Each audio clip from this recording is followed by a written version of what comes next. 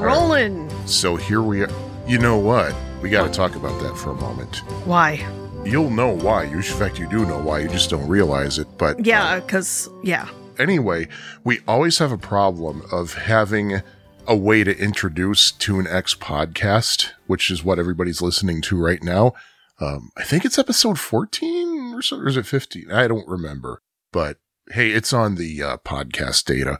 But I think I have a solution for this episode as to how to introduce it. Now, I will hand this over to you. Here's a little script that I had generated by an artificial intelligence generator. So here's how it's going to go. Hello, everyone. This is Sean, and I'm joined today by my wonderful wife, Lisa, for another episode of Tune X Podcast, in which we share our love and obsession for the Beach Boys. Today, we're exploring a truly transformative year for the band, 1965. Hi, everyone. I'm so excited to be here with Sean to talk about one of our favorite years in the history of the Beach Boys.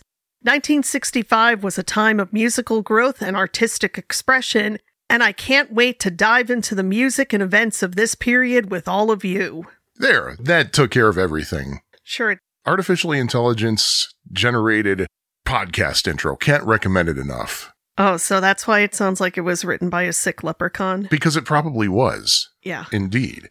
So, yeah, and since the last time we recorded, in fact, this is just very recently, of course, we all know the news that it has been determined By science, that there are two Beach Boys songs. What is it? The top 10 songs that scientifically make people happy? Yep. One of which makes me angry, actually. Yeah, but that's because you're you. And it's because of how I was raised, probably. But number one was Good Vibrations. Yep. And this came out right around the time of the 57th, was it 57th anniversary? Yeah.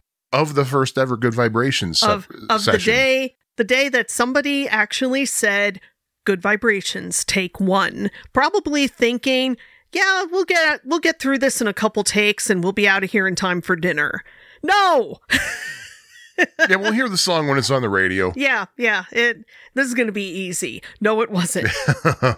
But let's talk about that more on another day. Yeah. Because we could easily go on for a whole podcast just about Good Vibrations. Oh, my goodness. So let's stop ourselves before we get too crazy.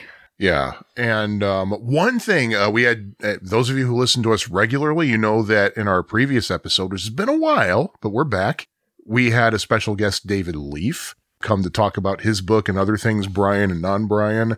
And he recently reached out to me and he wanted me to let everybody know that there's a new link for the Reader's Guide to God Only Knows, the story of the Beach Boys, Brian Wilson, the California Myth. I think I got that backwards, actually. It's a long title. Do I have to do this all over again? Yes. Anyway, that link is in the show notes at tunex.fab4it.com, Fab4IT being spelled F-A-B and the number 4-I-T. And that's our website. That's also where you're going to get the show notes. And speaking of which, finally, for well over a year, there has been a resources coming soon link on our webpage. It now no longer says coming soon, because there are some actual resources there, external links where you can buy some books, visit some other online resources. It's a constant work in progress. And just one more thing. I know I mentioned it before, but if you go to our website, assuming that I put something in there, every day it'll tell you what happened on this day in Beach Boys history. So if there's more than one thing that happened on that day, it'll pull something out at random. So that's pretty nifty if you want to learn something as to what the Beach Boys and related stuff was happening back then. But in the meantime, as we both told you before, this episode, we're taking a look at what is probably the most transitional years in Beach Boys history, when things really started to ramp up in terms of creativity and whatever else have you. This is when the proverbial gets real. We all know that proverb, right? A lot was going on.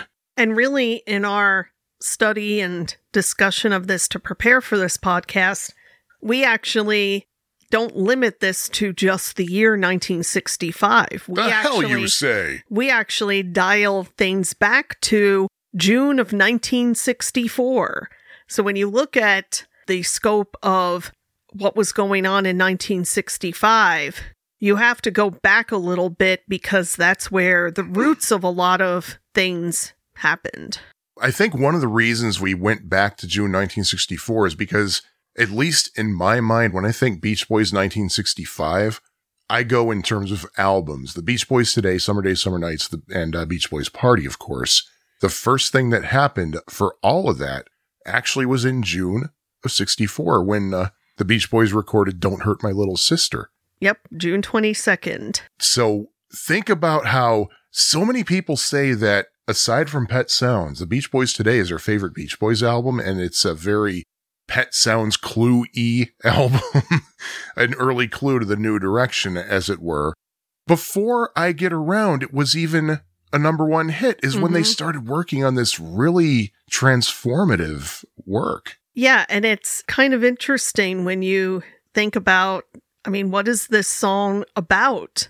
Many sources speculate, and I think rightfully so, that it's one Rovell sister speaking to Brian about another Rovell sister.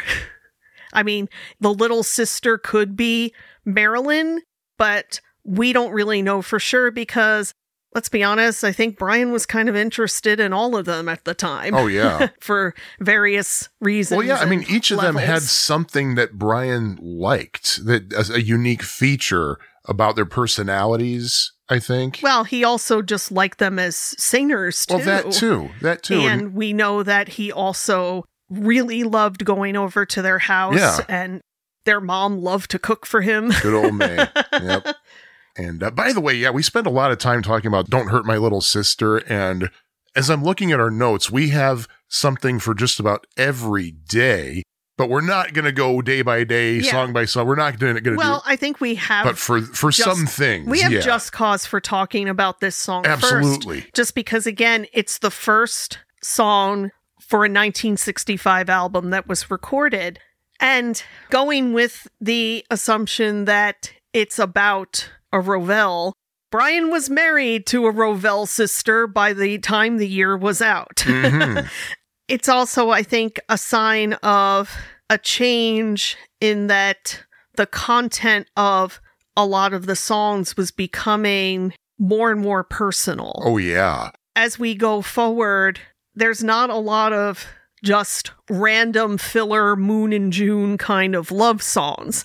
A lot of the material that Brian was putting together really had some kind of concrete reason behind it, which in itself is a big Pet Sounds signpost. Oh, hell yeah. And it's just mind-blowing to think that Don't Hurt My Little Sister, as intense as that song is, as personal as it is, that's from before Dance, Dance, Dance. Yeah. They recorded that before Brian, I think, even wrote Dance, Dance, Dance. It was before the Christmas album. And, well, I was just going to say, that same week, they did a significant amount of work on the Christmas album. Yep. As well as a session for Little Honda. So other stuff was happening at that time that was kind of on the more lighthearted pop side, where this undercurrent of things that were more serious, things more like that Brian had to get out, was starting to come up. Oh, yeah. And I think we can safely skip over all the rest of June, because there's a lot of stuff going on in June, but skip over, I think, to something really important that you actually told me, make sure that this is in here. July 4th. What was significant about that day? Well, July 4th, 1964 was the day that I Get Around hit number one. The Beach Boys' first number one hit. Mm-hmm. And what I feel is quite significant about it is that they hit number one in the summer of Beatlemania, at a time when there were Beatles records all over the charts. A Hard Day's Night was coming out. The Beatles were getting ready they had already done some concerts here in the United States. They were preparing to come back later in the summer or in early fall. I mean, everybody was going crazy over the Beatles. I mean, even, was it Lauren Green had a number one hit with a song like a Western-themed song. It was one of those talking things. Called Ringo. He lay face down on the desert sand, clutching a 6-gun in his hand. Shot from behind, I thought he was dead, for under his heart was an ounce of lead. But a spark still burned, so I used my knife, and late that night I saved the life of Ringo. It had nothing to do with Ringo Starr, but yet everybody goes bananas and buys this record. Well, the thing is, it was already old at the time. It came out a year or two before, but once this group with the drummer called Ringo came out, they're like, let's see if we can capitalize on this. I mean, that was smart. Very brilliant. But, I mean, nothing against Lorne Greene, but I mean, not. It's just kind of funny. So here in the summer of 1964, on 4th of July. How beautiful is that? And number one for 2 weeks, I believe. That the Beach Boys hit number one. And I once, years ago, I actually did a little research on this. I think they were the only American band, not act. I'm excluding, singing groups or solo artists. I'm talking actual band, guitar, drums, bass. Yep. I think they were the only American band that came anywhere near the Beatles. That is huge. Yeah, and right around that time, A Hard Day's Night was only a few weeks away in the theaters, too. So I think they came out with I Get Around at just the right time. Yeah. If they had waited a little bit longer, they might not have had that number one hit. But it is well documented amongst the universe that you don't care for I Get Around, but even you can admit that song... it deserved its number one hit That song status. is nothing but Hook. It truly is. I mean, if you were going to put out something to try to get it to number one, that was it. It's almost like a sampler of everything that Brian and the Beach Boys had to offer, that it had the harmonies, it had a driving beat. Yes, it's a car song, but it's also kind of a declaration of independence, like wanting to kind of break free from things, which I think was where Brian's head was at the time. Oh, yeah. I mean, there's just so much to it. I mean, I remember my father telling me, hearing that song when he first got home from the Navy, and it just blew his mind. And that's what kind of sealed the deal for him in terms of the Beach Boys. He's like, I got to check these guys out. Oh, yeah. And when you look at the timeline of the Beach Boys, when I Get Around was number one, they were on day 2 of 22 straight days of concerts, 23 actually. In those 23 days, they did 32 concerts. They did not have a single day off. On July 4th, by the way, they were at the Honolulu International Center for the second night of a 2-night stay there. Yeah, it is a grueling schedule where they did not have a day off for most of July. Yeah. Many dates, they played 2 shows in one day. Keep in mind that this was back long before what artists have today, where they have, if they're not traveling by air, they have the very comfortable, luxurious tour buses where you can actually get a good night's sleep, and you have places to put your stuff, and you have kitchenette, a table to sit at. I mean, it's probably not as great as a good hotel room or your own house, but it's certainly much more comfy than the accommodations that they probably had back then, which was like, what, a station wagon, maybe? I think they would have upgraded from a station wagon back then. Yeah, but I mean, they did not have... Still, you're at the mercy of a vehicle that, if it breaks down, you're screwed. They did not have luxurious tour buses where you could actually... I mean, they were sleeping, leaning on each other in a back seat. Oh, yeah. And you could say, oh, those guys were young. And I mean, yeah, youth probably helped, but still... Yeah, I mean, a couple of them were still teenagers. Need a nice bed to sleep in, and so they were probably getting shut-eye on the road, not having any clue where they were. Yeah, and jumping a little bit ahead just for a moment, when I was looking at this and I noticed, wait a minute, they don't have a single day off. I'm thinking, number one, I don't blame Brian for having a breakdown. And number two, I'm surprised he's the only one. And you also keep in mind that they weren't just showing up in a city, playing a concert, and that's it.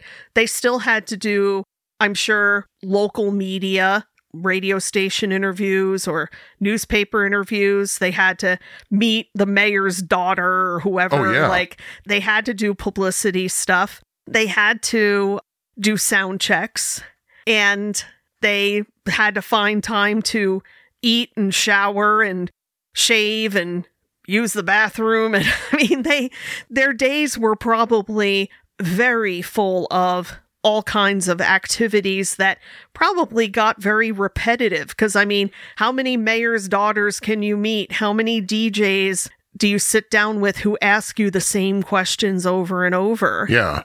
Yeah, which is why a lot of groups, including the Beach Boys, had these open-ended interview records that they shipped out to radio stations. They would actually take an existing interview, cut out the interviewer's questions, and send a script to the radio stations so that DJs could actually fake interview them. There's, I think, at least one Beach Boys open-ended interview floating around out there somewhere. So that kind of might have helped at some point. But going back to that grueling 23 straight days of 32 concerts, you mapped out where they went during those 23 days. It's just like, holy good grief. Bouncing around. I mean, it wasn't like they were traveling in a straight line. No. They were going from, here to there to back through the same city multiple times. And yeah, I mean, that's... They went from Hawaii to Arizona to New Mexico, Texas, Oklahoma, Nebraska, Missouri, Iowa, back to Missouri, Kentucky, Indiana, Wisconsin, Michigan, Ohio, Indiana, back to Wisconsin, specifically Madison, which is kind of in the middle of the state. And it takes a while to get from the border to Madison, then down to Chicago, and then back up to La Crosse, Wisconsin, which is way the heck up north in Wisconsin. So when you really look at things, I mean, they had session time on June 30th. They did not see, Brian was not in a recording studio again until August 5th. And even still, they had, like on August 5th, they worked on When I Grew Up to Be a Man and She Knows Me Too Well. Now that's a day's work. Yeah. But that night, they had a concert in Burbank. So they did a pretty significant recording session and then still had to do a show. Yeah, thank God it was just in Burbank, which is just down the street from Hollywood, really. And then again on August 8th, they did some more work on She Knows Me Too Well. And then 2 concerts in San Diego. San Diego is 100 miles south of LA. Yeah, it's like a 2.5 hour drive. Yeah, I don't think they had a charter plane yet at that point. I have to wonder if that whole stretch of time, having more than a month away from a recording studio, Brian must have been getting the shakes. I know. And also in that time, on July 13th, this album that I'm holding up to the microphone so our listeners can see it, All Summer Long, came out. I brought visual aids just in case we needed some prompting here. That's the Don't Break Down. It's the Don't Break Down. Yeah, a quick way to tell if it's Don't Break Down is if the song list on the front is in a beige color. If it's black, it's Don't Back Down. Yeah. Yeah, and I don't care what anybody says, Don't Break Down copies are not that hard to find. No, they are not. And I see the record rolled out of this thing. Yeah, well, hey, it's survived this long. It's survived, a hardy record. Yeah, it survived almost 60 years. There's a lot of good stuff on that record. And with photos taken in Malibu at Paradise Cove. Ooh. Yeah, with lots of models. None of them, I don't think any of these were their significant others. But and keep in mind, there was a stretch of, what'd you say, 21 days without a break? 23. Or 23 days. They still maybe only had a day or two off. It's not like they had a nice week off. Yeah. Because the concerts still went on until pretty much the beginning of, well into September. I'm scrolling through our lengthy document. Yeah, and included in that is their 2 concerts they did in Sacramento, which became the basis for the Beach Boys concert album. And then when you also consider that the All Summer Long record came out during this time. Yep. And the When I Grew Up to Be a Man, She Knows Me Too Well single came out on August 24th. They also had to do, not in addition to doing local publicity for their concerts, they probably also had to do some Capitol business to, like, nationwide promotions. Capitol Records, we were saying. Yeah, nationwide promotions for these releases. And whatever else have you, and also have time to just stop and eat. Yeah. to I hope. eat or see their wives and girlfriends, like maybe go to somebody's wedding or birthday party. I mean, just like have a life. Like in Mickey Dolenz's book, he talks about when the Monkees started and the crazy schedule that they had of doing the TV show, recording studios, publicity, all the things and Mickey tells a story of going to the shopping mall that he's gone to his whole life to do some Christmas shopping and nearly being killed by a stampede of girls who recognized him because he had been so busy that he had no idea that the show was popular, that the records were hits. Yep. Like, he had no idea and had never dealt with this before in his life. So it's like he didn't even have time to process it all and enjoy it. Like, to actually sit and enjoy the success. Yep. I mean, that's kind of sad, actually. Yeah. All that they had to do while on the road, away from their comforts of home, and God knows what else. And I feel sorry for God for knowing what else. But one thing interesting that I noticed when we go into September, they were in Nashville on September 22nd, 1964. And they had, what was the schedule like in Nashville for that day? They had... Well, they had a concert that night. Yes. Okay. At the Municipal Auditorium. But during the day, they went into Columbia Records studio in Nashville to record Dance, Dance, Dance. Yeah. It's not the single version that we all know and love, but it's the bonus track version from the twofer. Because Brian, apparently, if I understand correctly, Brian and Carl and possibly Mike had just written it. And Brian wanted to hurry up and get that thing down. So they went into a studio. Well, they booked 6 hours in the studio. Well, like I said, Brian probably was having the shakes at that time. Yeah, like, right. I got to record something. I need to be behind a board. Well, just a few days earlier, they recorded All Dressed Up for School. Yeah. And it sat unreleased until 1990. Yeah, I was going to say, where did that go? But yeah, in September, they had a full schedule too. They're all over the place. Looks like a lot of dates in the Northeast. They had New York, Massachusetts, and they went over to Utah after they recorded I'm So Young on September 9th. They're just bouncing all over the country. Then they were down in the South. Yeah. Miami, Alabama. Back east? Yeah. Good Lord. Then Atlanta, Knoxville, and again, in the midst of that, another release, 4 by the Beach Boys. Yep. That EP came out, so they had to probably promote that as well. Well, they already were doing Wendy and Don't Back Down and Hushabye. All 3 of those songs were on that EP. I don't remember the 4th one because in my notes I accidentally typed Wendy twice. But they were definitely already doing that in concert because they recorded that at the Sacramento show. And here's an interesting date, September 23rd. They did a concert in Virginia at the Alexandria Roller Rink. So just the fact that the Beach Boys were doing a concert at a roller rink. And they had a #1 hit with no end in sight to their string of hits. Well, but and they're doing a roller rink. Well, to be fair, keep in mind back then, a venue was a venue. I mean, they didn't really have cushy places to play.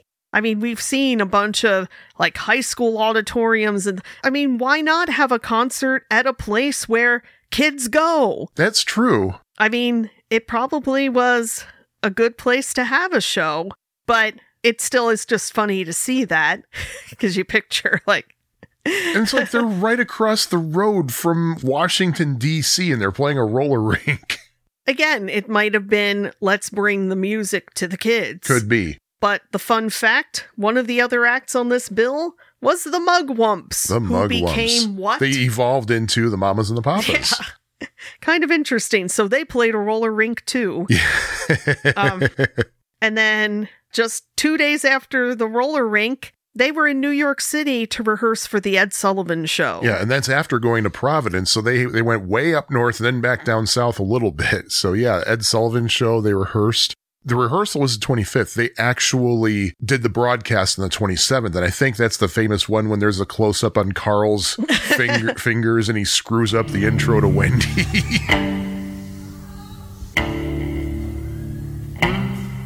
And you know that... The big moment. Oh, no! And you know that while the whole time that they're performing, Carl is thinking, I'm going to die. Because he has an older brother who is much larger and more athletic than him. And another older brother who will be all too happy to help. So you know that Brian probably held him down and sat on his face and farted or something. Yeah, and you're talking about how the Beach Boys would play anywhere. Well, between those two Sullivan dates, they went across the Hudson to West Orange, New Jersey. Not a far hike, really. And played at an armory. Well, I mean, again, that's big... Probably for the military. That's a big haul. Or, yeah, I mean, it could have been a military show, or that could have just been where they were booked. And I mean, let's make it clear. We're not making it sound like the Beach Boys were just playing any venue that they could get because they were desperate or something. I think this is what every band out there was doing. They were playing whatever venue they could get booked in because that's how you made your money, and that's how you brought music to the kids. Yeah, and also, I don't remember if it was in Mike's book or somewhere else when Mike was talking about how back in their early days, they would play these really oddball places where people usually don't get to see rock and roll acts. Mm-hmm. And he said they kind of use that strategy again in more recent years, like starting in the late 90s. Well, yeah. Like the Balloon Festival in that weird place. Yeah, in North Jersey. And I mean, it makes total sense. Why not bring the music to these people who can't really get to a major city that much? Or who don't have like a fancy highfalutin theater in their town. I mean, again, as long as you can set up your amps and plug stuff in, let's have a show. Why not? Also, I'm guessing that back then, there may not have been as many restrictions in regards to unions. Yeah. Where like nowadays you have to play a venue that has union technicians, or you have to have union technicians on hand. And there's probably a lot more regulations in terms of just to make sure that everything is up to code, that that you're not going to like cause a blackout in the city by plugging in a whole bunch of amps or something. Yeah. I mean, so yeah, they probably didn't have as much regulations and restrictions back then. So yeah, I mean, you could go into just any old place and carry your gear. Mm-hmm. So October was really big, I think. Well, it was big, but it wasn't as grueling. Exactly. Somebody must have like freaked out on them because somebody forgot to schedule something because they gave them like some time off by accident. Well, we keep saying, while they're going to where the kids are, where are the kids in October? They're in school. Well, true, but July, they're not in school. So October started with, again, they probably did take some time off and slept for a solid week, but then they started some heavier work. Dance, Dance, Dance on the 9th, and Guess I'm Dumb on the 14th. Yeah, with Brian, Carl, the Honeys, and of course the Wrecking Crew, and Glenn Campbell. Glenn Campbell, that's right. I knew there was somebody I was missing. So then they had a bunch more shows. In the midst of that, Beach Boys concert was released. Something just occurred. Okay, remind me when we get around to December that something occurred to me. Okay. But anyway, go on. Well, we have Beach Boys concert came out that month, which went to number 1. Yep. And the Dance, Dance, Dance Warmth of the Sun single also came out that month. And did not go to number 1. No, but it did well. And then October ends with The Tammy Show. Oh, yeah. Which is now out on DVD. Well, it's been out on DVD for a while. Yeah. Oh my! If you have not seen the whole Tammy Show, it's a hell of a show to watch. It really is. Yeah. It's like the hosts are Jan and Dean. Yep. And they also kind of have the little theme song of the Tammy Show. Yeah. What's it called? Like all over the world or something. But it's got pretty stellar lineup. You've got the Rolling Stones. You've got James Brown. James Brown's set kicked so many asses. Oh my God. Ooh. I mean, you pretty much have everybody who's not the Beatles. Yeah, and you had Leslie Gore in Santa Monica wearing what looked like this big winter coat. I know, because she's so New Jersey. And I believe Terry Garr was one of the go-go dancers, that's right. Yeah. Yeah. I'll tell you what, though, I felt bad for the people performing at that thing because the go-go dancers were getting up in everybody's faces. It's like, man, they should have just shoved them out of the way. But yeah, that's a pretty awesome show. And the Beach Boys were one of the top acts, one of the headliners for it. So it was a pretty big deal. Yeah, I think what it was, they spent 2 days rehearsing, and the second day of rehearsal was also the first day of filming, and then there was another day of filming. Word got out as to what hotel the artists were staying at. Oh, boy. And, of course, what happens in 1964 when teenagers find out their idols, who are not the Beatles, but still their idols, are in town. They're going to find them out, so they ended up spending their second night over at the actual auditorium instead of the hotel. Oh, man. Just to keep away from everybody. And then right on the heels of that, they have to fly to London to kick off their European tour. Mm-hmm. Oh, boy. Yeah, and the flight was October 31st, which was a Saturday. And the flight had to be diverted to Shannon Airport in Ireland because of fog. And while they were waiting for their flight to resume to London, they bump into a guy named Brian Epstein. Yep. Or as some people say, Epstein, but whoever, but they chatted with him for a little bit. I don't know if anything significant happened as a result or if they got any fancy knowledge or whatever, but the fact is they crossed paths and met and talked in a transit lounge. And I do love this note we have here that on November 1st, they arrived in London to a Beatles-like reception. Yeah. I love that they were heartily greeted by British fans. Because remember, the Beach Boys were a fairly new thing in the UK. The records didn't come out at the same time that they came out here in the United States. Oh, yeah. So 64 is really when the interest really started for the Beach Boys. And it's almost a different timeline that the what we consider the later records came out first, and the surf records didn't come out until sometime later. Yeah. Not much later, but later enough that to us Americans and how we know of how their music evolved, that was a world of difference probably.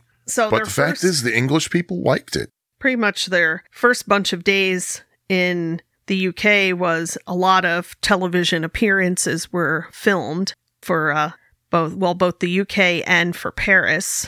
And then they started performing concerts. And while they were there, they recorded some songs for BBC Radio, which have since been released. I think a couple of them made it to the Made in California archival release, and a couple of more were on, I believe, one of the 1964 copyright extension releases. I don't know which one off the top of my head. That's the thing about these copyright extensions. There's so many of them. Like, there are some years when there were multiple ones, and it's hard to keep track of which one's on which. Good Lord. That's a good problem to have if you're a fan, I gotta say. Yeah, an embarrassment of riches. Yep. And of course, while they were in England, there was also yet another album release. This was, let's see, their fourth album from 1964, right here, the Beach Boys Christmas album. And the Man with All the Toys single came out on November 9th. That was both the same day, right? Yeah. Yep. Yeah, Brian was hoping to have another Little Saint Nick. It was not quite as successful. I think it was a little bit of a hit. But what's that you discovered?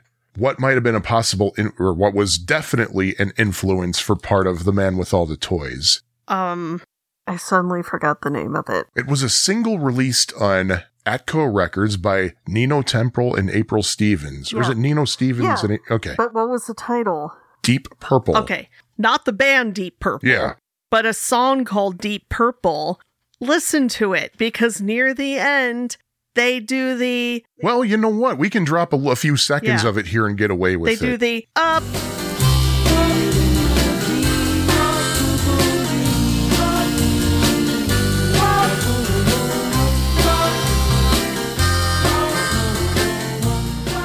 The thing that I hate about that song. Because I first heard that on the Sirius XM 60s channel, and I'm like, oh my God, this can, and it's like the timing, I mean, because that song came out sometime in 1963. Yep. So Brian definitely would have heard it. And we know he heard it because he also recorded it for Adult Child. So a more, what's the word I'm looking for? Basically in a version that Murray Wilson would like, with Dick Reynolds strings and everything. So they came back and did more concerts, more work. And then in the middle of all of this, on December 7th. Oh, yes. Brian and Marilyn got married. Yes. So in the midst of all this craziness. Yeah. Now, I'm going to link this in the show notes if I can find it again, but there was an article from, I believe, a Houston newspaper detailing that tumultuous fall and the early winter that Brian had. And the story was that, according to the guy they were talking to, was when the Beach Boys were on their way to Australia in November, Brian had the pilot radio down and have Marilyn called and told her, Brian wants you to wait by the phone because he's going to call you when he lands. And at that point, when they landed, he called her and proposed. Of course, the problem with that is the Beach Boys did not go to Australia in November. They went in January, right after they recorded Fun, Fun, Fun. So it might have been before they left for England, or it might have been that Brian and Marilyn had been engaged for that long. That much I don't know. And see, it's interesting because we really spent some time talking about this and even asking a couple people who know a lot more than we do. Mm-hmm. And for all the books that we've read, the documentaries, all the material we've absorbed over many, many years of fandom, we've never seen any real information about Brian and Marilyn's wedding. Yeah. Like, we have no idea where it happened, if they went to the courthouse. I'm guessing that's what they did. Somebody came to the house, to like Marilyn's house, and they had a little something in the backyard. There has never been a photo, any photo. Published, at least. We have no idea. I mean, we don't even know for sure if they were even actually engaged, like if Brian gave her a ring. And it's just kind of crazy and interesting that even just recently in Endless Summer Quarterly, there was a whole article that gave a lot of information about Carl's marriage to Annie Hinchy, like some pictures and some information like that. I mean, we don't even know if was Carl or Dennis Brian's best man. Like I think it's generally agreed that Carl was, but we have no idea. And it's just, there's so many other things that have been found out, researched, talked about, and nothing has ever come to the surface about this. Yeah. I find that, I mean, yeah, you could say, well, it's none of your business, but of course not. Yeah. But it's still curious, you know? It's just because Brian marrying Marilyn was, I think, a key part of this whole timeline. I mean, it's just a little weird that, because even in there are some people who say, oh, here's a picture from their wedding. No, it was from a friend's wedding. It was I think. it was or another relative or something. Because Brian was in a suit or a tuxedo. Marilyn's really dressed up, but she was probably a bridesmaid. Yeah, and the only thing that we've heard documented, and God knows how accurate it was Brian was in a hurry to marry Marilyn, especially after he thought he saw Mike kind of flirting with her, or she was flirting with Mike or something.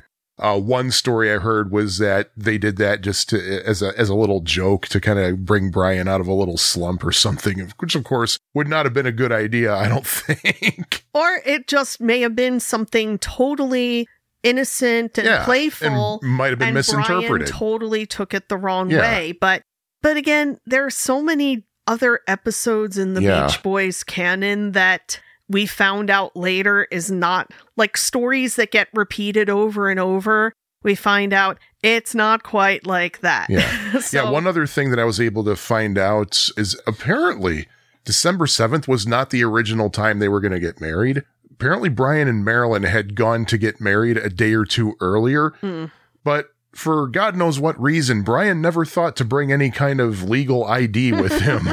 So he had to go home, make sure he had his driver's license or something. Yeah. And that's why it happened on December 7th and not, say, December 5th or 6th. So, wow, on the anniversary of Pearl Harbor Day. Wow. So then we get into later December. Okay, now that we're in December, what's the thing that you... We'll get to that a little bit later in December, but December wasn't really terribly busy at first. It was just a couple of appearances here and there, but things start to get a little bit interesting. December 16th, they recorded Kiss Me Baby for the Beach Boys Today, which Brian had written in Copenhagen sometime between November 22nd and 24th. I'm not able to pin down a more exact date. If anybody knows for sure, listen to our announcements at the end of the show for ways to contact us, or reach out to us on Facebook or whatever. December 18th was a Bob Hope comedy special recorded in Burbank, of course, for NBC. And this is when things start to take a little bit of a turn. There was a concert scheduled for Assembly Center in Tulsa on the 19th, and then another one scheduled for Little Rock, Arkansas. Both of those concerts ended up being canceled due to an ill band member. We don't know who that band member was. We can only guess who it was. But moving forward, they fly from Little Rock to Houston on December 21st. And that was Carl's 18th birthday. Yes. Yeah.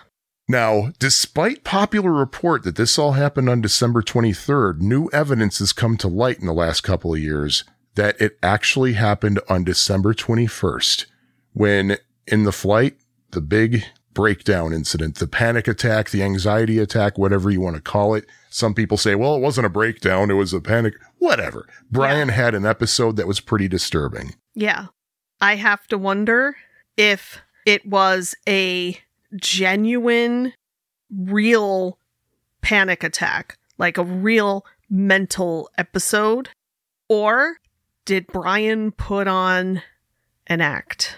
I think I'm the one who put that in your head, did I not? I don't know. I don't know if that was just something. I have all kinds of controversial theories. I mean, you have to wonder if Brian, especially when you look back at the kind of schedule that they had and how recording studio time had to be fit in here, there, and everywhere.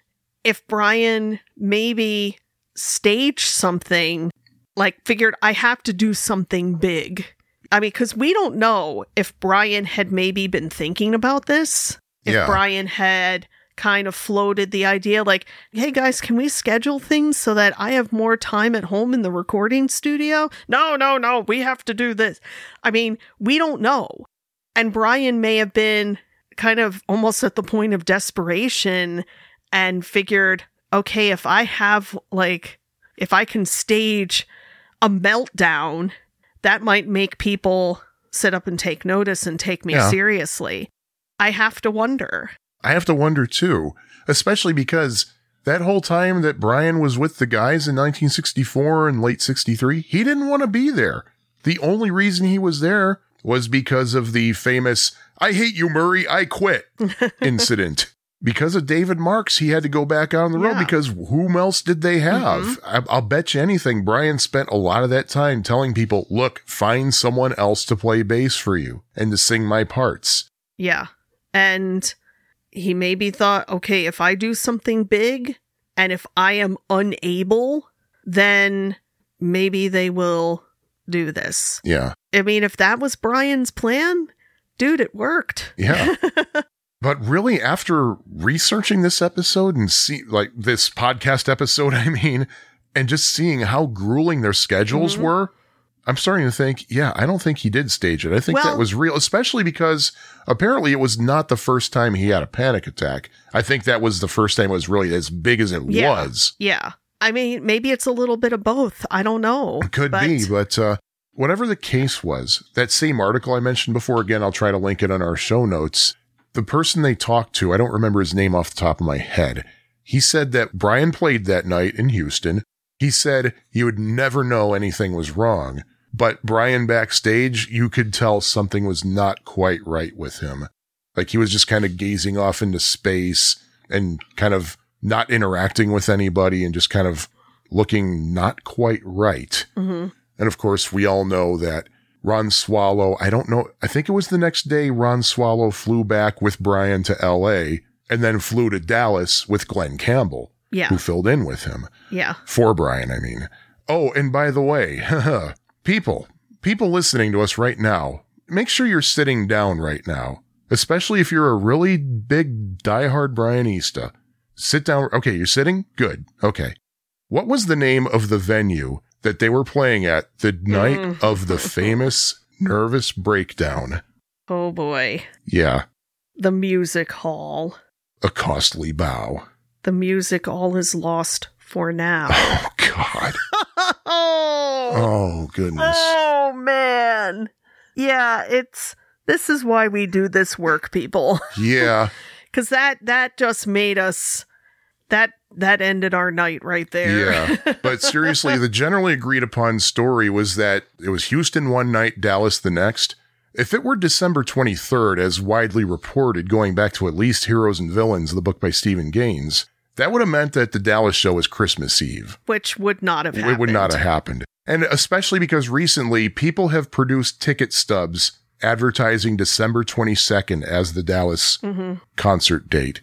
And what I find weird is that nobody said, oh yeah, I remember that well. That was Carl's 18th birthday. Yeah. And apparently Mike had no idea what was going on because he thinks he was sitting in a different part of the plane. He didn't know until I think after they landed that Brian had this freak out.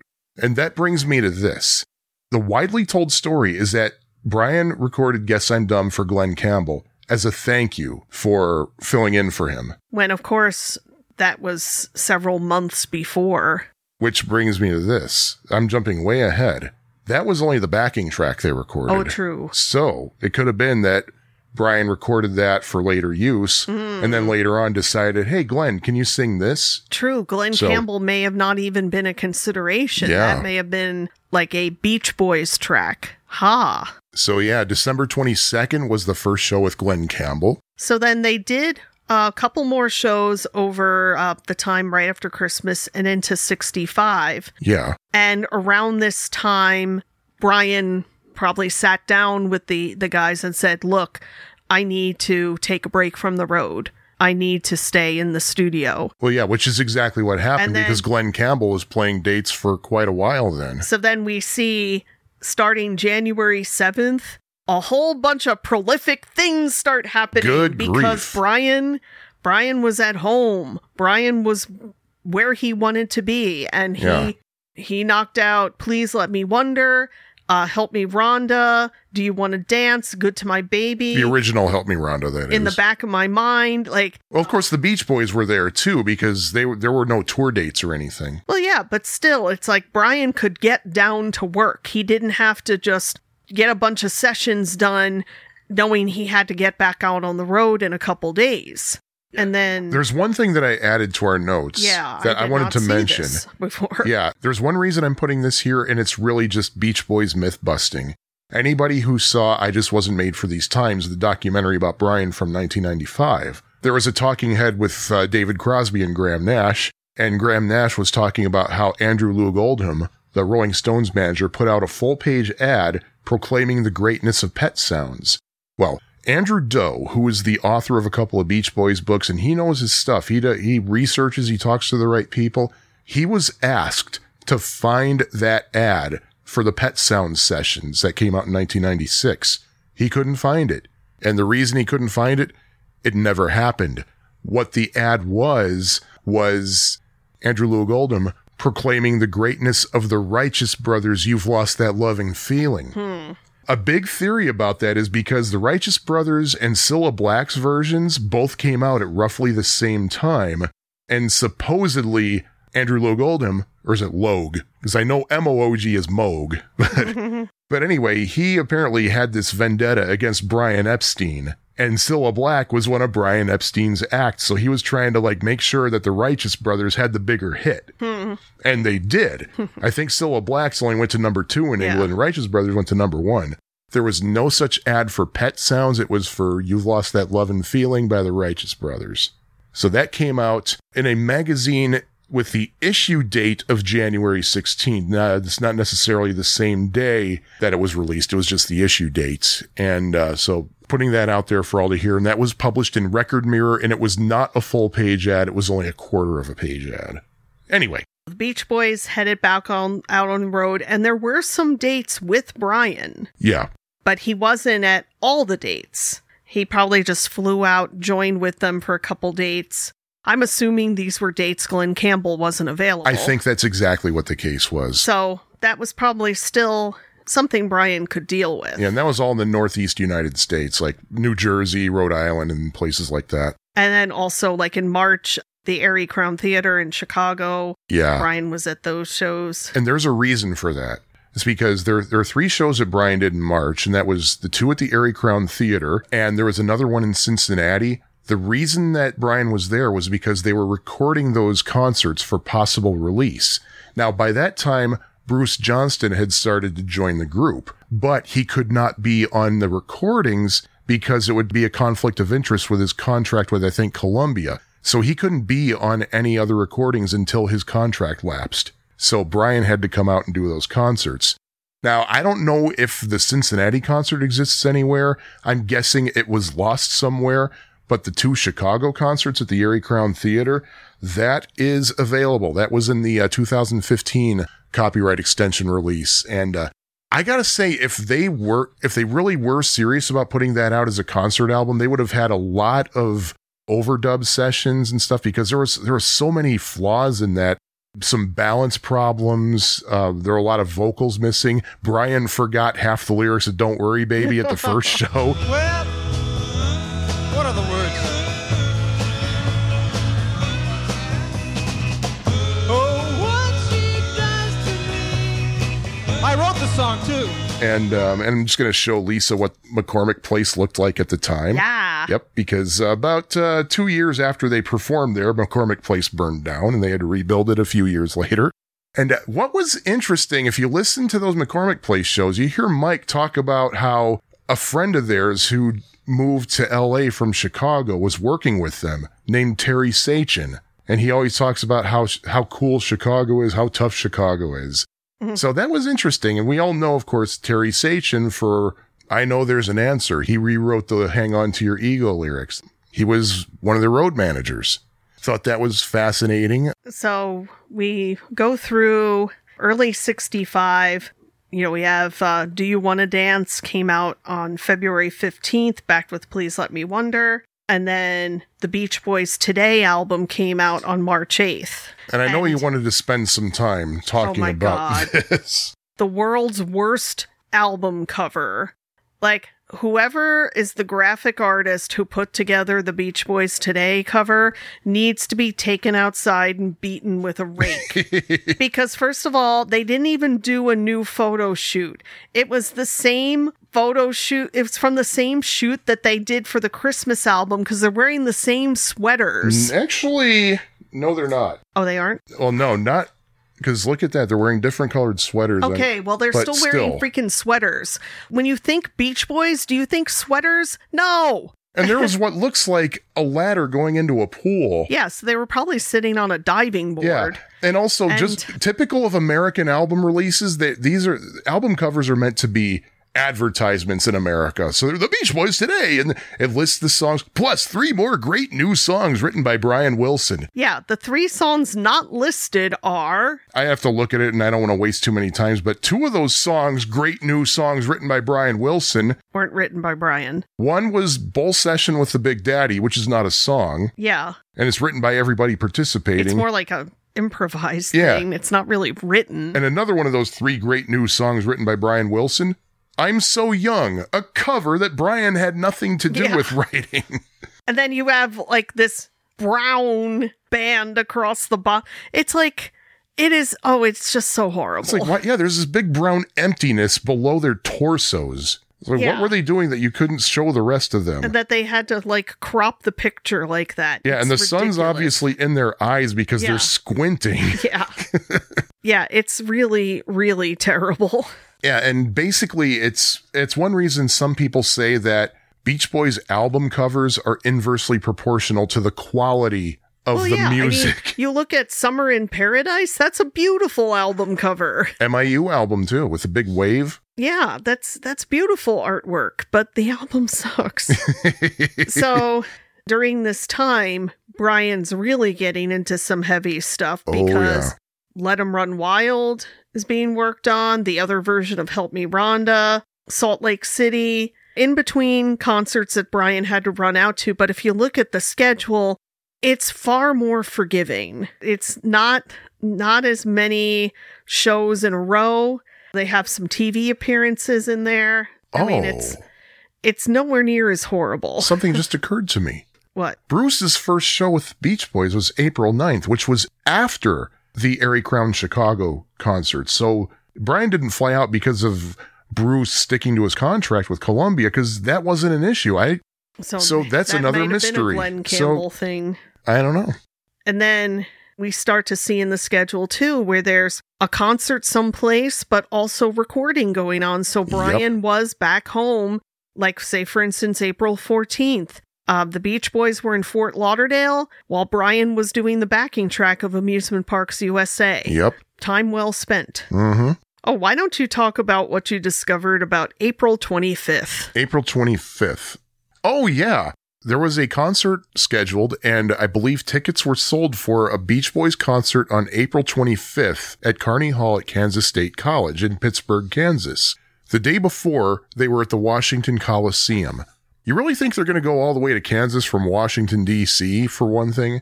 No, because they had no idea that somebody had booked them at that venue. I don't remember the name of the person, but it's in the book, The Beach Boys in Concert, co-written by Ian Rustin and John Stebbins, talks a little bit about that. And I got a little bit more information from Andrew Doe's Bellagio10452.com, in which the person who booked the show was a known shyster. It was basically a take the money and run kind of thing. That's the long story brought down really short. There's more to it than that. But the fact is the Beach Boys didn't show up because they had no idea about it. Fun stuff, huh? Very, very fun. But that was pretty much how April ended for the Beach Boys, aside from Girl Don't Tell Me being recorded on April 30th, which was all Beach Boys. No, I don't think there was any Wrecking Crew. If there was Wrecking Crew, it was maybe... I don't remember off the top of my head. It was just like percussion or something. Maybe Ron Swallow. I'm not sure. But then going into May, you have, again, a lot more dates where the Beach Boys were in one place and Brian was in another. May 7th. Making some very, very wonderful music. Yeah, You're So Good to Me was recorded on May 7th while the Beach Boys were performing in Birmingham, Alabama. Bruce couldn't make that date, so Glenn Campbell filled in for them. In fact, Glenn was with them for several... Actually, yeah, Glenn Campbell is in for Bruce for several of those dates for whatever reason. And then May 29th, the Beach Boys had their second number one hit, Help Me Rhonda. Oh, yeah. Oh, and on May 16th, by the way, they were scheduled to appear on The Sullivan Show, but they got bumped. And they said, let's reschedule. We know that next time... They were rescheduled for, 1968? Yeah, exactly. Yeah. Yeah. Could you guys come back in 3 years? But yeah, Help Me Rhonda went to number one for 2 weeks, and the Beach Boys, that same day that Help Me Rhonda went to number one, they were at the Lagoon in Farmington, Utah, doing 2 concerts. The Lagoon, of course, being mentioned in Salt Lake City. I hope they performed Salt Lake City there. Yeah, right. That would be kind of stupid if they didn't. Yeah, right. Which tells me they probably didn't. And then there's not much in June. They must have... Oh, I disagree.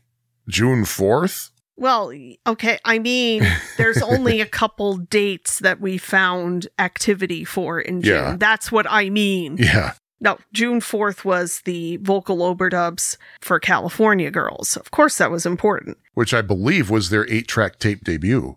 By 8-track tape, I mean a tape that has 8 individual recording channels, and I don't mean the 8-track cartridge that was big in the 70s. So then, Summer Days, Summer Nights album came out on July 5th, which was less than 4 months since their previous album. Yeah. And we have a nice cover here.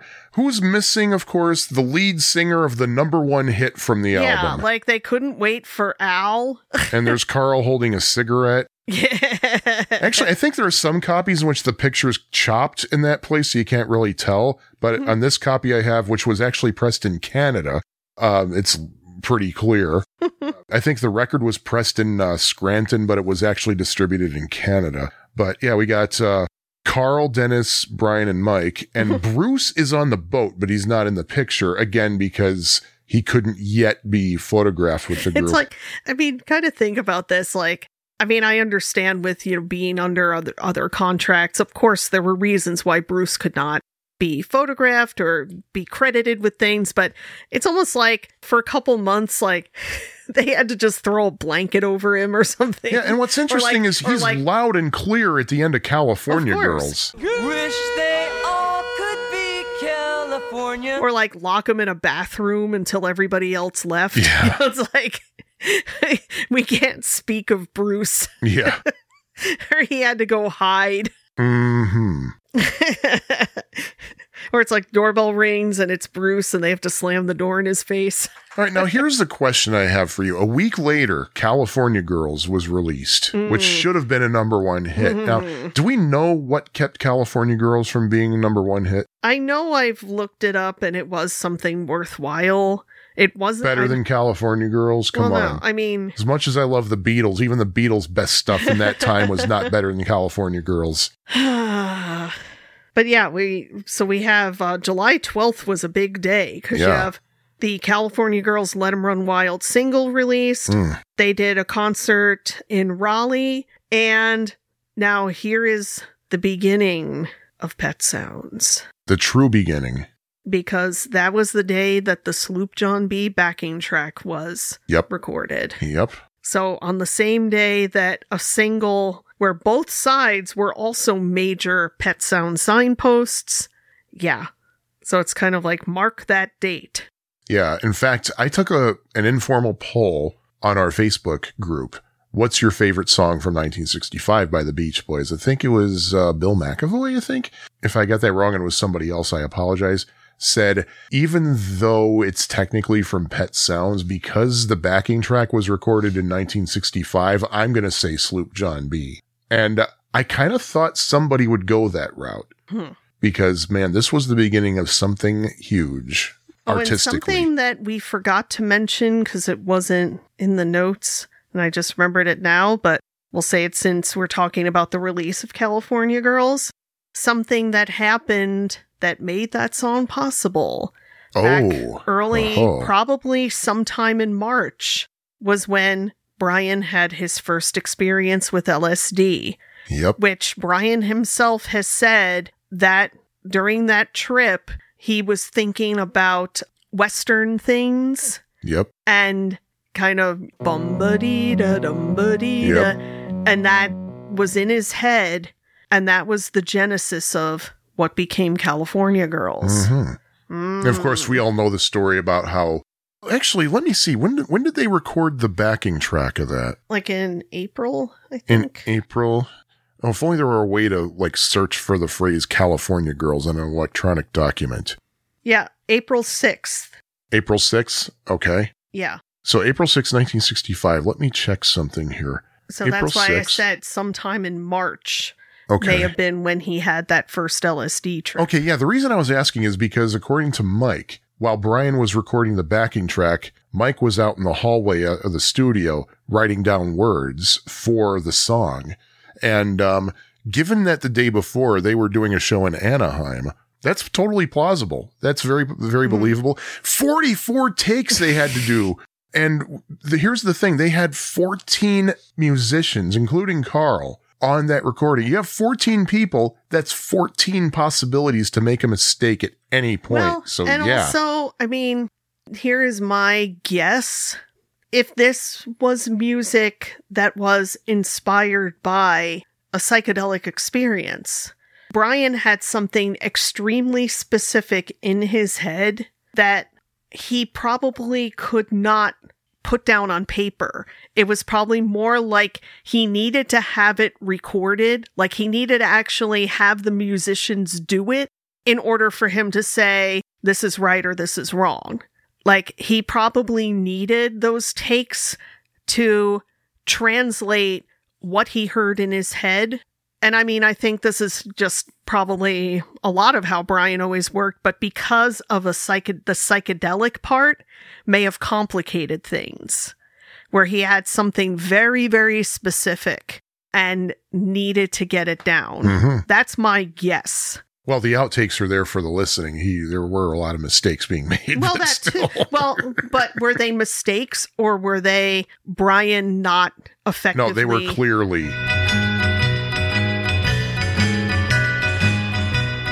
Oh, that we had a Oh, okay. They were clearly mistakes. But do you get what I'm saying, though? That like, and people playing out a rhythm and Brian things. may not have barely been effectively communicating either, because it may have been hard for him to really articulate it in a way that people would understand. But don't lose the beat on the drums was hard to understand. Like, don't accidentally hit the wrong drum in this wrong place was hard to understand. Fine. Okay, fine. I'm not saying you're wrong. I'm just saying that, believe me, a lot of those were legitimate musical mistakes, performance mistakes. So then in the end of August. Even before then, the end of July. What? July 29th, Dennis married Carol Friedman, pardon me. And the reason I'm mentioning this, you might think, okay, yeah, so Dennis had his first of 5 marriages. But the thing is, it just shows you what was going on in the lives of these young men. Because in addition to going out on the road, having to record, having to tour, having to promote themselves, go on TV, go on the radio, eat, sleep, and all this, other things going on, like they're getting married. Brian got married in the midst of all the craziness. Now it's Dennis's turn. And upon getting married, he was also a father because he adopted Scott Friedman. I can't say their names. And the following year, I mean, Carl got married in 66. Yep. Mike's second marriage, I believe, was in 66. Or 67, one of those years, yeah. But starting in the end of August was work on the Party album. Yep. No rest for the weary in the studio. And which brings me another point, is that at that point, Dennis was in the process of buying a house, too. We know that because he talks about it during the sessions. And I'm not sure if it's the 2600 Benedict Canyon house that he did move into. And that's crazy when you think about it. He was 20 years old and he was buying a house. Well, he was a 20-year-old, very wealthy person. Well, yeah, but still, it's like, man. All this running around on the road was paying off because they had hit records and they were making money on royalties and their concerts and all this stuff. So, he couldn't even vote yet, and he was buying a house. For his wife and his it's like child. I don't know if you saw this, but I saw an article a couple of years ago about how Eve Plum had just sold a little Malibu beach house that she had purchased in like 1970 or 71 when she was like 12, I think, 11 or 12.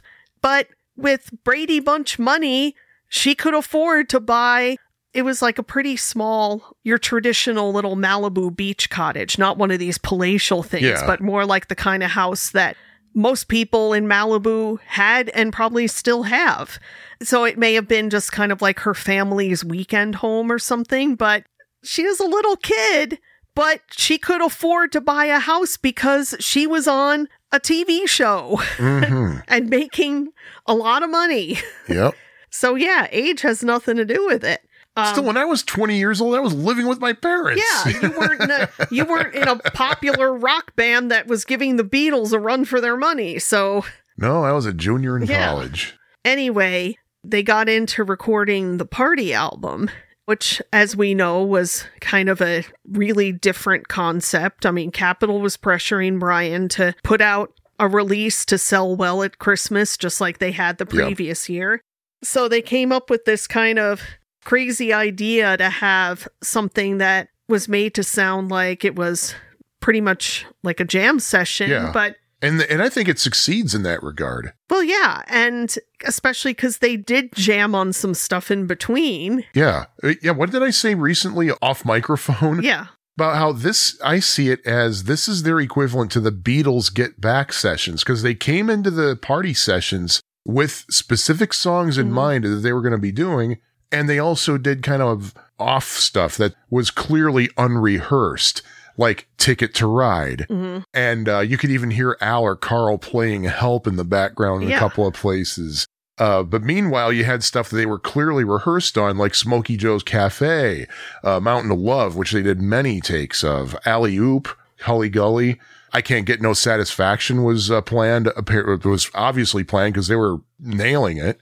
Of course, not everything ended up being released back then. It's released now. You can get it on what was it, Beach Boys Party Unplugged, Unmixed, or whatever they call it. And the thing that always kind of got me about this was the fact that they basically made fun of two of their own songs. Yes. I Get Around and Little Deuce Coupe. Mm-hmm. And I know I've read somewhere kind of some praise for that in 1965, most rock and roll bands took themselves way too seriously to do something like that. Or they didn't feel like they could do something like that, like goof on themselves. What was the exception? The Beatles. The Beatles. And the Beach Boys. The Beatles' 1965 Christmas record. Yep, the Beatles' third Christmas record, I think, was the official title of it. And this is total coincidence, because there's no way the Beach Boys would have been aware of, because, these records only went to fan club members. And America didn't even get most of them, because by the time they arrived, later. So it's not like they would have had any knowledge of this, but the 1965 Beatles Christmas record in particular, I think they may have had some influential substances in their midst. It's just a remote possibility. But they were they were kind of making up other words to yesterday and yesterday.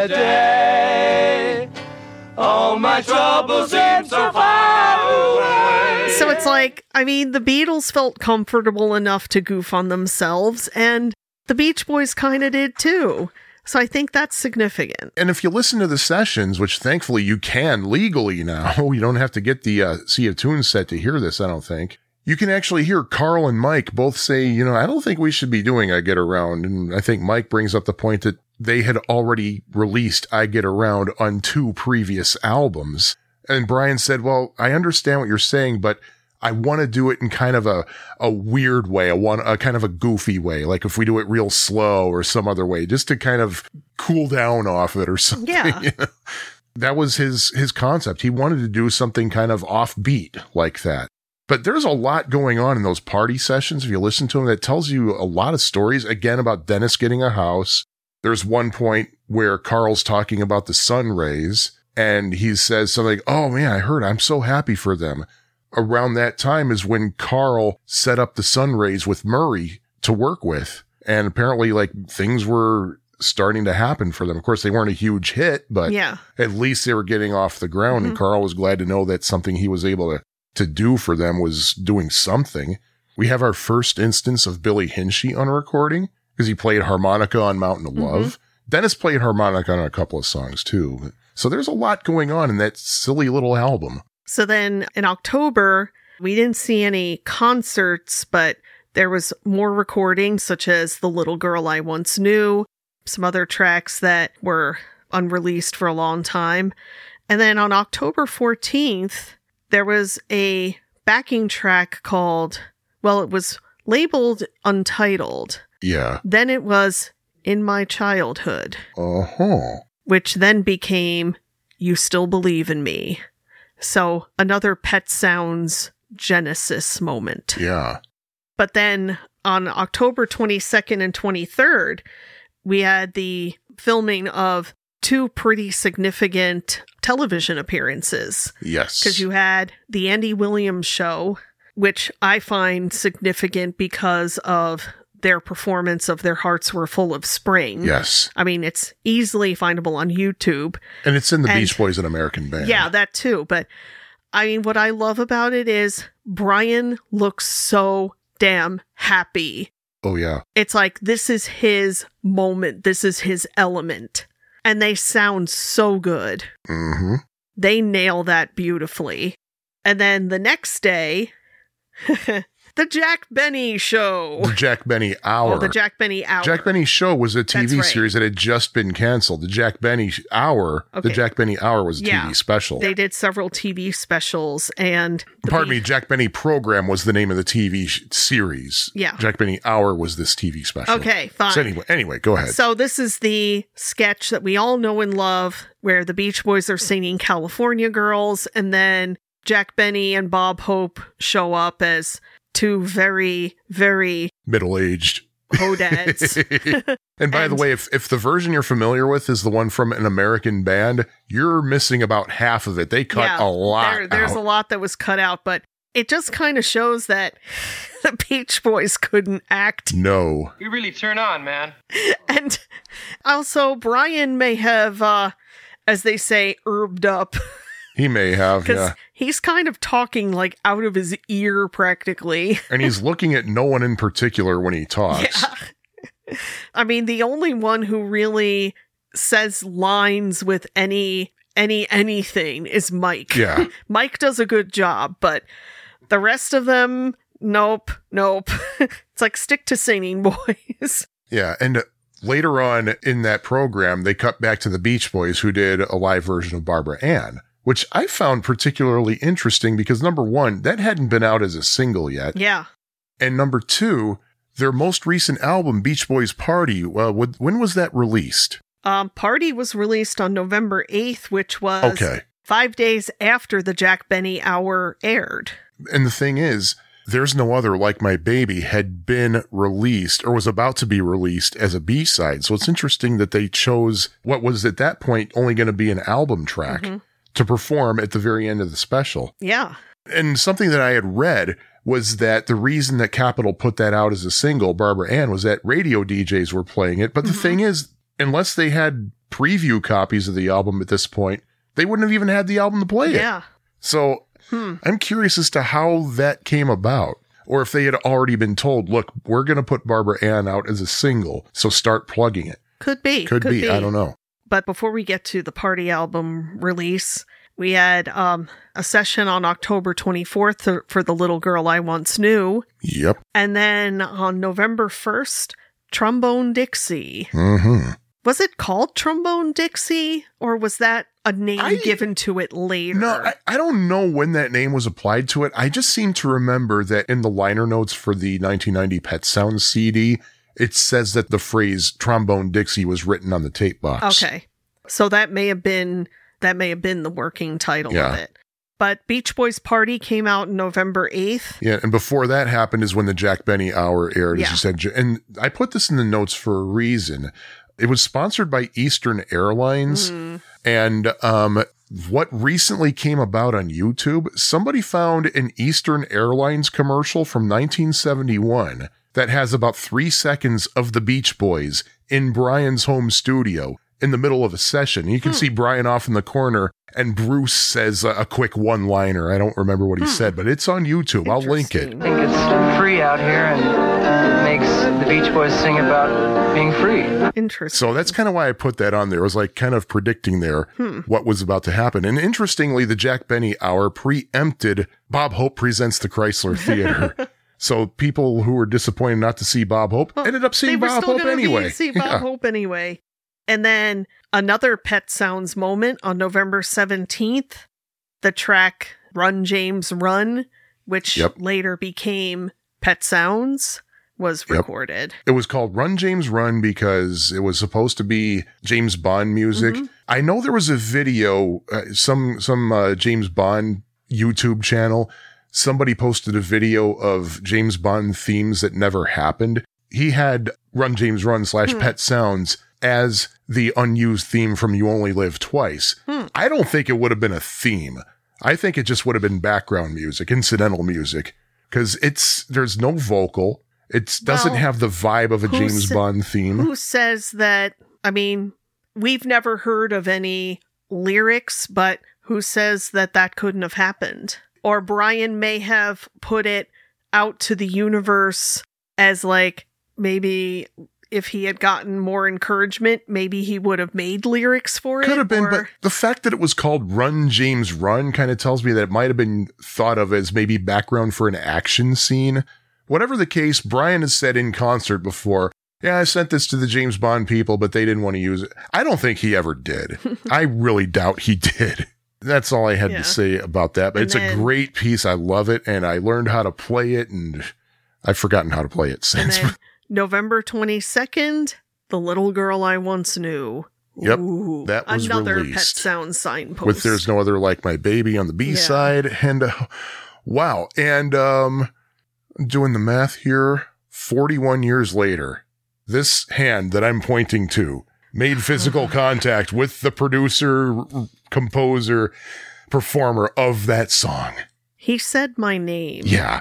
Listen to an earlier episode for the story about that. He said my name. Sometime around here, we don't know an exact date. We know that a troop of Girl Scouts visited Capitol Records, because there's a picture of Brian outside the Capitol studios in the hallway with a crowd of Girl Scouts and all these lucky little girls are holding copies of The Little Girl I Once Knew. Yeah, for the longest time, like, I thought it was Brian was in the middle of a session. I'm thinking, okay, if that's November 1965, he must have been recording Run James Run, Pet Sounds. But no, because he did all his recording at Western during that time.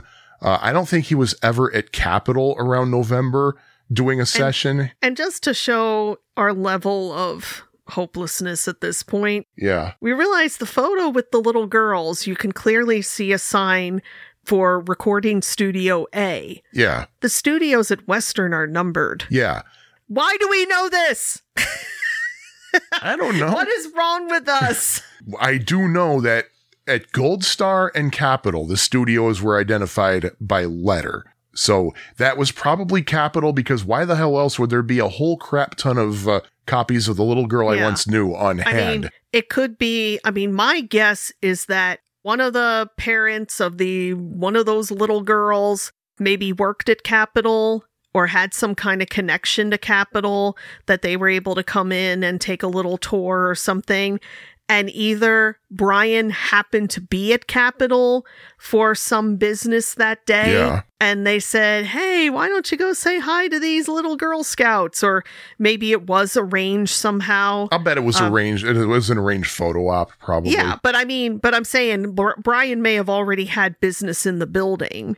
And they said, hey, while you're here, take a moment to meet these little, and that one girl with the braces, oh my God. It's like you can feel their joy. Yeah. And I am so envious of all of them. Mm-hmm. When I was in Girl Scouts, the coolest thing we did was take a behind the scenes tour at a Carvel ice cream shop. Well, that's pretty cool. Yeah, but not as cool as meeting Brian Wilson and getting a free record. You probably got ice cream, though. Ice cream's always awesome. Yeah. But still. But yeah, November was loaded up with concerts, or at least the second half of November was loaded up with concerts for the non-Brian Beach Boys. And going into December, still some more concerts. There was still some concerts. Well, actually, December 4th was really their last concert date for a while, really. December 20th, Barbara Ann, backed with Girl Don't Tell Me, was released as a single. And here's where I want to do what might be some myth busting. Common lore is that the reason that The Little Girl I Once Knew peaked at either 25 or 20, I don't remember for sure, and then suddenly dropped off the charts. People say, oh, it's because of those stops in the middle of the song. Well, I don't know, because there are some other people who remember from back then when The Little Girl I Once Knew came out, and it was going up the charts pretty much as fast as any other big Beach Boys hit was at the time. But what put the kibosh on it, though? Barbara Ann. Less than a month later, Capitol told everybody, push this record instead. Yeah. And, which worked because it went to number 2. Went to number 2. Cashbox had it at number 1. Yeah. And then December 22nd, we have the, 22nd and 29th, there are sessions for Sloop John B., which probably was what they were working on in, there's a couple photos of Brian behind the board at Western, and you can clearly see a carton of eggnog on the desk. Yeah. So it probably was either right before or right after Christmas that they were maybe having a little bit of a holiday mood in the studio. Yeah. Now, there's an interesting story that's been told about the 12-string overdub with Billy Strange. Now, according to Billy Strange, Brian called him on a Sunday and said, hey, on that recording of Sloop John B. I did, I want a 12-string on that. Can you meet me at the studio? And Billy told him, well, I don't have a 12-string. So basically, the music store that Brian went to, they were closed because it was Sunday. So he called the owner. The owner opened it up for him, and Brian bought Billy a Fender 12 and a twin reverb amp, also a Fender. That is likely incorrect. Number one, because neither of these overdub dates, the 22nd and 29th, those were not Sundays. And Billy Strange said it happened right after Christmas, which would have been, I think, December 26th was a Sunday. And also, what makes that story not quite believable is that Billy had actually performed an electric 12-string in a previous session for Brian earlier in the year. So there could be different things going on. It could be that maybe Billy wasn't able to bring his 12-string for whatever reason. It might have been that he was remembering somebody else buying him the 12-string at some other time. But whatever the case, it was just an interesting story. And I want to send a shout out to Jocelyn Hoisington for clarifying that. She's like, yeah, that story doesn't really add up. But it's some Sloop John B myth. Oh, while I'm thinking about it, some other Sloop John B myth busting I want to do now. Something that was talked about a lot was that supposedly the Beach Boys recorded Sloop John B, a version of it, during the party sessions. I think ever since the Sea of Tunes Unsurpassed Masters series came out, suddenly there was no more talk about that because there was no Sloop John B in those tapes. I think what it was, one of the times when somebody started playing Ticket to Ride on the acoustic 12-string, there was something that sounded a little bit like the 12-string in Sloop John B during Ticket to Ride, but that was just totally coincidental. That's my theory. Anyway. We still have a lot to talk about 1965. Oh, no, we don't, because it's almost the end of the month. The end of the year. End of the year. Whew. Yeah. But there's a lot. Yeah, the year ended with 3 concerts on the 29th, 30th, and 31st. So why did we spend so much time on 1965? Well, really? Because it was a pivotal year. It was a transitional year for the band. And I mean, okay, neither of us were around in 1965. No. We weren't born for quite a few years yet. So our only knowledge of 1965 is historical perspective. And I mean, I could totally be wrong, and people who were actually there may throw things at their listening device. Yeah. But I mean, it just feels to me that 1965 is when the 60s really got going. Yeah. Because if you look at, in terms of music, fashion, a lot of other things, before 1965, it felt like there were still too many things of the 50s hanging around. Yeah. There was change, don't get me wrong. Absolutely. There was definite change, but it still felt like the 50s were lingering too much. And 1965 really felt like that started to shed. I think the Beatles were a big part of that. Like the Beatles coming in, that really changed music, fashion, advertising. I mean, you just look at the Ed Sullivan shows that were aired in 64. The ads were all adults. There were no children, no young people at all. At least not being marketed to. In any of the the advertisements were all featuring adults and targeted towards adults. Yes.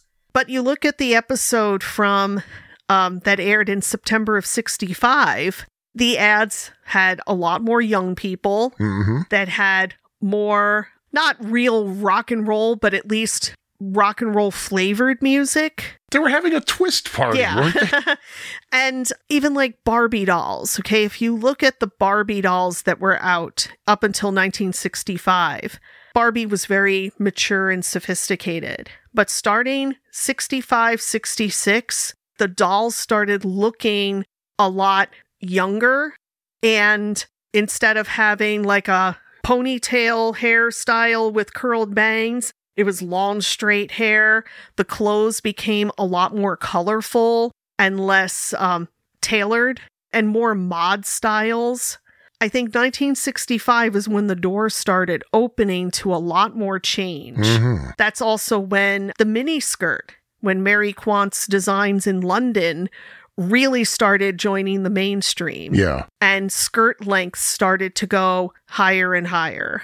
And just other things that were coming about in the 60s politically, socially. I think you were starting to see a lot of shifts take hold. With the Beach Boys, it's more like, change was in the air. I mean, it's not like they were like, oh, it's 1965, we must do things differently. It's more like... It was a natural change. It was organic. Or just kind of, maybe people just started feeling empowered to hey, let's do some things differently. Yeah. I mean, that's the thing. Brian, in the beginning of 1965, he said, hey, I want to quit the road and stay at home and work on our music. When did the Beatles do the same thing? Around 66. Yeah, August of 66 is when they... Yeah, and this is another myth-busting thing I want to talk about, because I had heard... I think it was on the Ceylon podcast. They didn't say this as official. I think it was more like just hearsay. Supposedly, the Beatles had visited the Beach Boys backstage at a show in Portland. And I think John said, hey, where's Brian? And Carl said, oh, Brian doesn't tour with us anymore. He stays home to focus on recording in the studio. And John turned to Paul and said, that's a good idea. And I was looking to see what show that might have been. I could not find any instance in which the Beach Boys and the Beatles were both in the Pacific Northwest at the same time ever. So, I don't know. But one thing I also want to say before we wrap up our discussion about 1965, this is a plea to everybody listening here who can help out a friend. A friend of ours who has been a big Beach Boys fan since he heard Don't Worry Baby in 1964. He grew up in New Haven, either still or again lives in New Haven to this day. He went to the Beach Boys concert on May 15th, 1965 in New Haven. Glenn Campbell is in instead of Bruce Johnston. And if I remember what our friend David told us, was that he didn't know that Brian wasn't on the road with them. That was a surprise, seeing Glenn Campbell there. But during that time, the Beach Boys would give Glenn a little solo spot during the show. One person said, yeah, I went to a show during that tour. He took out a banjo and he sang Dang Me. Another person said, yeah, I remember he did Foggy Mountain Breakdown. David does not clearly remember what Glenn did, but he said, as far as I'm concerned, and this is what I'm going to stick with until somebody proves to me otherwise, the night that I saw him, he did Guess I'm Dumb. Which could be plausible that maybe he sang it to a backing track or something, because I can't imagine the Beach Boys being able to perform that or something. But the song would have been released about 2 weeks later. So it's theoretically plausible that it could have happened. But if anybody knows for 100% sure what Glenn did in New Haven on May 15th, 1965, let us know. Hit us up on the social medias or through email. You listen to the end of the show, you'll hear how to reach us. Yeah. So anything else we need to talk about here? No, I think that's a lot that we've talked about. That is a lot. Yeah, this is probably going to be we spent a lot of time putting this together too. A lot of pre-show discussion. Should we share our notes with people? Why not? Okay, yeah, we'll put that up on our show notes page. 24-page document. Yeah, that we just typed up really, really fast and all this and just went back and forth. It's a lot. Yeah. Hey. Some of this came from Andrew Doe's site. Some of it came from the John Stebbins and Ian Rustin in concert book. Some came from other sources as well. We'll link. So, in fact, many of them are actually already linked in the resources link on our homepage at tunex.fab4it.com. But anyway, we'll call it do you think we should call it a episode at this point? Sure. Let's do that. And we'll come back with this topic. Oh, we don't know yet. Yeah, we have no idea what we're talking about next. Maybe we'll finally get around to talking about the Ceylon Sailor box. Maybe we won't. But we always have something to talk about. That's right. But anyway, it's Sean. And Lisa. And bye.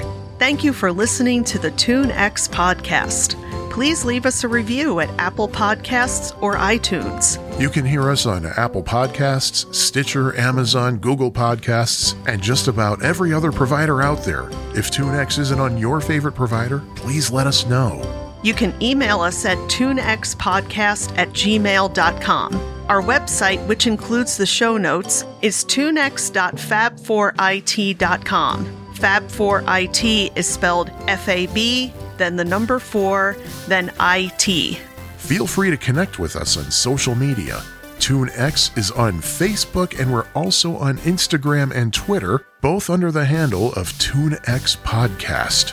Our opening and closing theme, Melody 10, was written and performed by Scattered Frog.